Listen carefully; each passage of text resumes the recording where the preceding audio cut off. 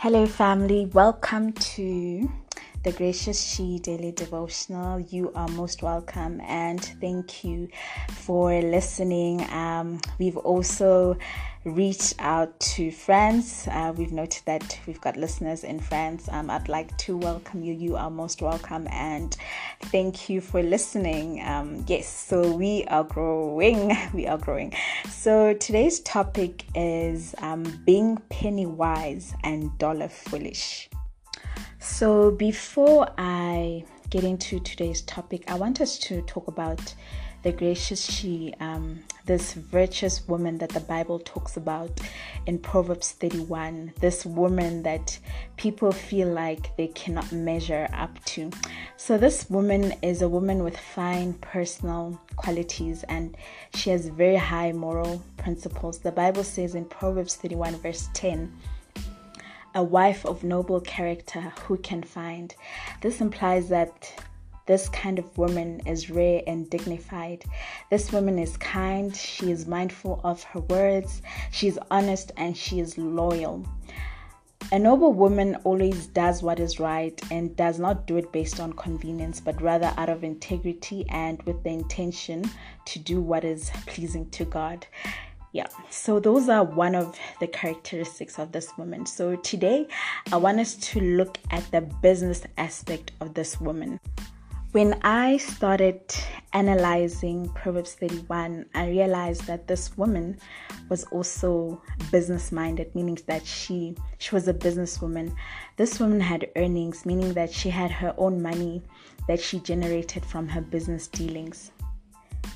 The Bible says in Proverbs 31 verse 16, she considers a field and buys it. Out of her earnings, she plants a vineyard. This simply means that she is also financially literate, as she knows that it is important to save in case there is a business deal that might require capital. So this woman only spends her money when the need arises. The money earned is also used as a means of investment. This means that she also has a good understanding of the profit that is in saving and also investing the money that you've earned from your business dealings. And so now that we've understood that this woman, she's not just noble, but she's also business-minded, we can discuss today's topic. So today's topic is being penny wise and dollar foolish. So what does this mean? Being penny wise, it's actually when someone is careful with small amounts of money, but yet they are wasteful and extravagant with large sums, which brings us to 4 root causes. Okay, so one of the root causes of people doing this is impulsive spending. Okay, so being penny wise, okay, let me just explain it properly. So being penny wise, let's say you earn $5,000 and you manage to save $1,000 because you have other expenses. So, and then you go out to the mall and you see a shoe that you like, whatever it is, whatever fetish that you have, and you end up spending, let's say, $2,000. So that makes you dollar foolish because you saved a little amount of money, but then you went out and impulsively spent so much money, more money than you actually saved. So that's what it means. So today's topic is just to enlighten us about some of the mistakes that we make, whether in our finances, in our businesses, whatever it is, anything that involves money, basically. So as I mentioned, the first root cause is impulsive spending. This is buying things suddenly without stopping to think carefully about what might happen as a result of such an action. these make you exceed your budget. As I mentioned, this is impulsive spending. This is something that you didn't budget for, but you just look at it and you feel as though you have the money to buy it. So you buy it on the spot without even thinking about how much money you'll have left for the month. So you even think to yourself, you know what, I'll make it, and I've made it before. So yes, that is our first point. So our first point is being an impulsive spender. So, okay, number 2 is accountability. To be accountable means to be responsible for your financial decisions and be able to give a satisfactory reason for your action. Yes, so this also relates to point number 1. It's you buying but not being really accountable for what you bought. So you would basically just overlook everything that you bought on impulse. So accountability is not something that happens overnight. It requires a lot of discipline and it requires you to train yourself. Okay, so number 3 is comparison.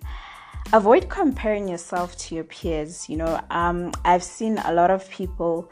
I think probably that's what makes people to buy things impulsively, is that they compare their lives to that of others, or they buy because they are under pressure.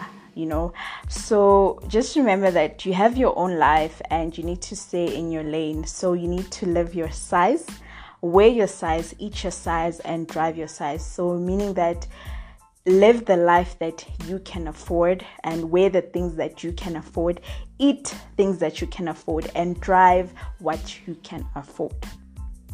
So yes, so number 4 is borrowing. Avoid borrowing money that you don't necessarily need. Don't borrow money for things like entertainment and shopping. This includes just swiping your credit card for things that are not even necessities. This is when you impulsively spend money that maybe you had planned on saving, and you spend it on your sneakers or your pair of heels just because you are under pressure or you want to fit in, or it's just a fetish that you have. So like I mentioned, the root cause of being dollar foolish, number 1 is impulsive spending, number 2 accountability, number 3 comparison, and number 4 borrowing. So I'm about to go into 4 other points. So these points are basically supposed to help you how to be penny wise and dollar wise, not just dollar foolish, right? So point number 1, you must learn how to budget. This means you need to plan your spending. Proper planning will give you financial rest. If you want to go shopping, budget for it. Budgeting will help you to reach your financial goals. And number 2, the reason some people do not save or budget is because they don't have financial goals. Ideally, you should be saving 30% of your income. If you can't, consider cutting down costs, things that you don't need. Some people don't really need expensive phones or gym memberships if you don't really go to the gym. Like, why do you have that? So those are things that you can cut down on. So the amount does not really matter. You can start by saving 5%, and then as time goes by, you'll start saving more and more. So the thing is to just get into the habit of saving and investing, whichever one that you prefer. And then point number 3, prioritize your spending. Don't just spend money as the need arises, as you may find out that you have spent all your earnings. As mentioned, live your size. If you have to change the people that you hang around with, then do it. You are not forced to live up to anybody's expectations. Do not ever live beyond your means. You need to train yourself to put yourself in a spending pattern that is healthy. So point number 4 is avoid debts. Okay, So this one is a little bit complex, but let me read a scripture for you from Romans 1 verse 8. It says, "Owe no man nothing." So owe no man nothing but love. You do not have to live up to anybody's expectations. All you owe people is love. So there is good and bad debt, but that is a story for another day. The debt that I'm referring to here is bad debts. These are the debts that you accumulate for things that are not necessary. Trust me, there is nothing that can drag you down like bad debt. Don't let this work against your financial goal.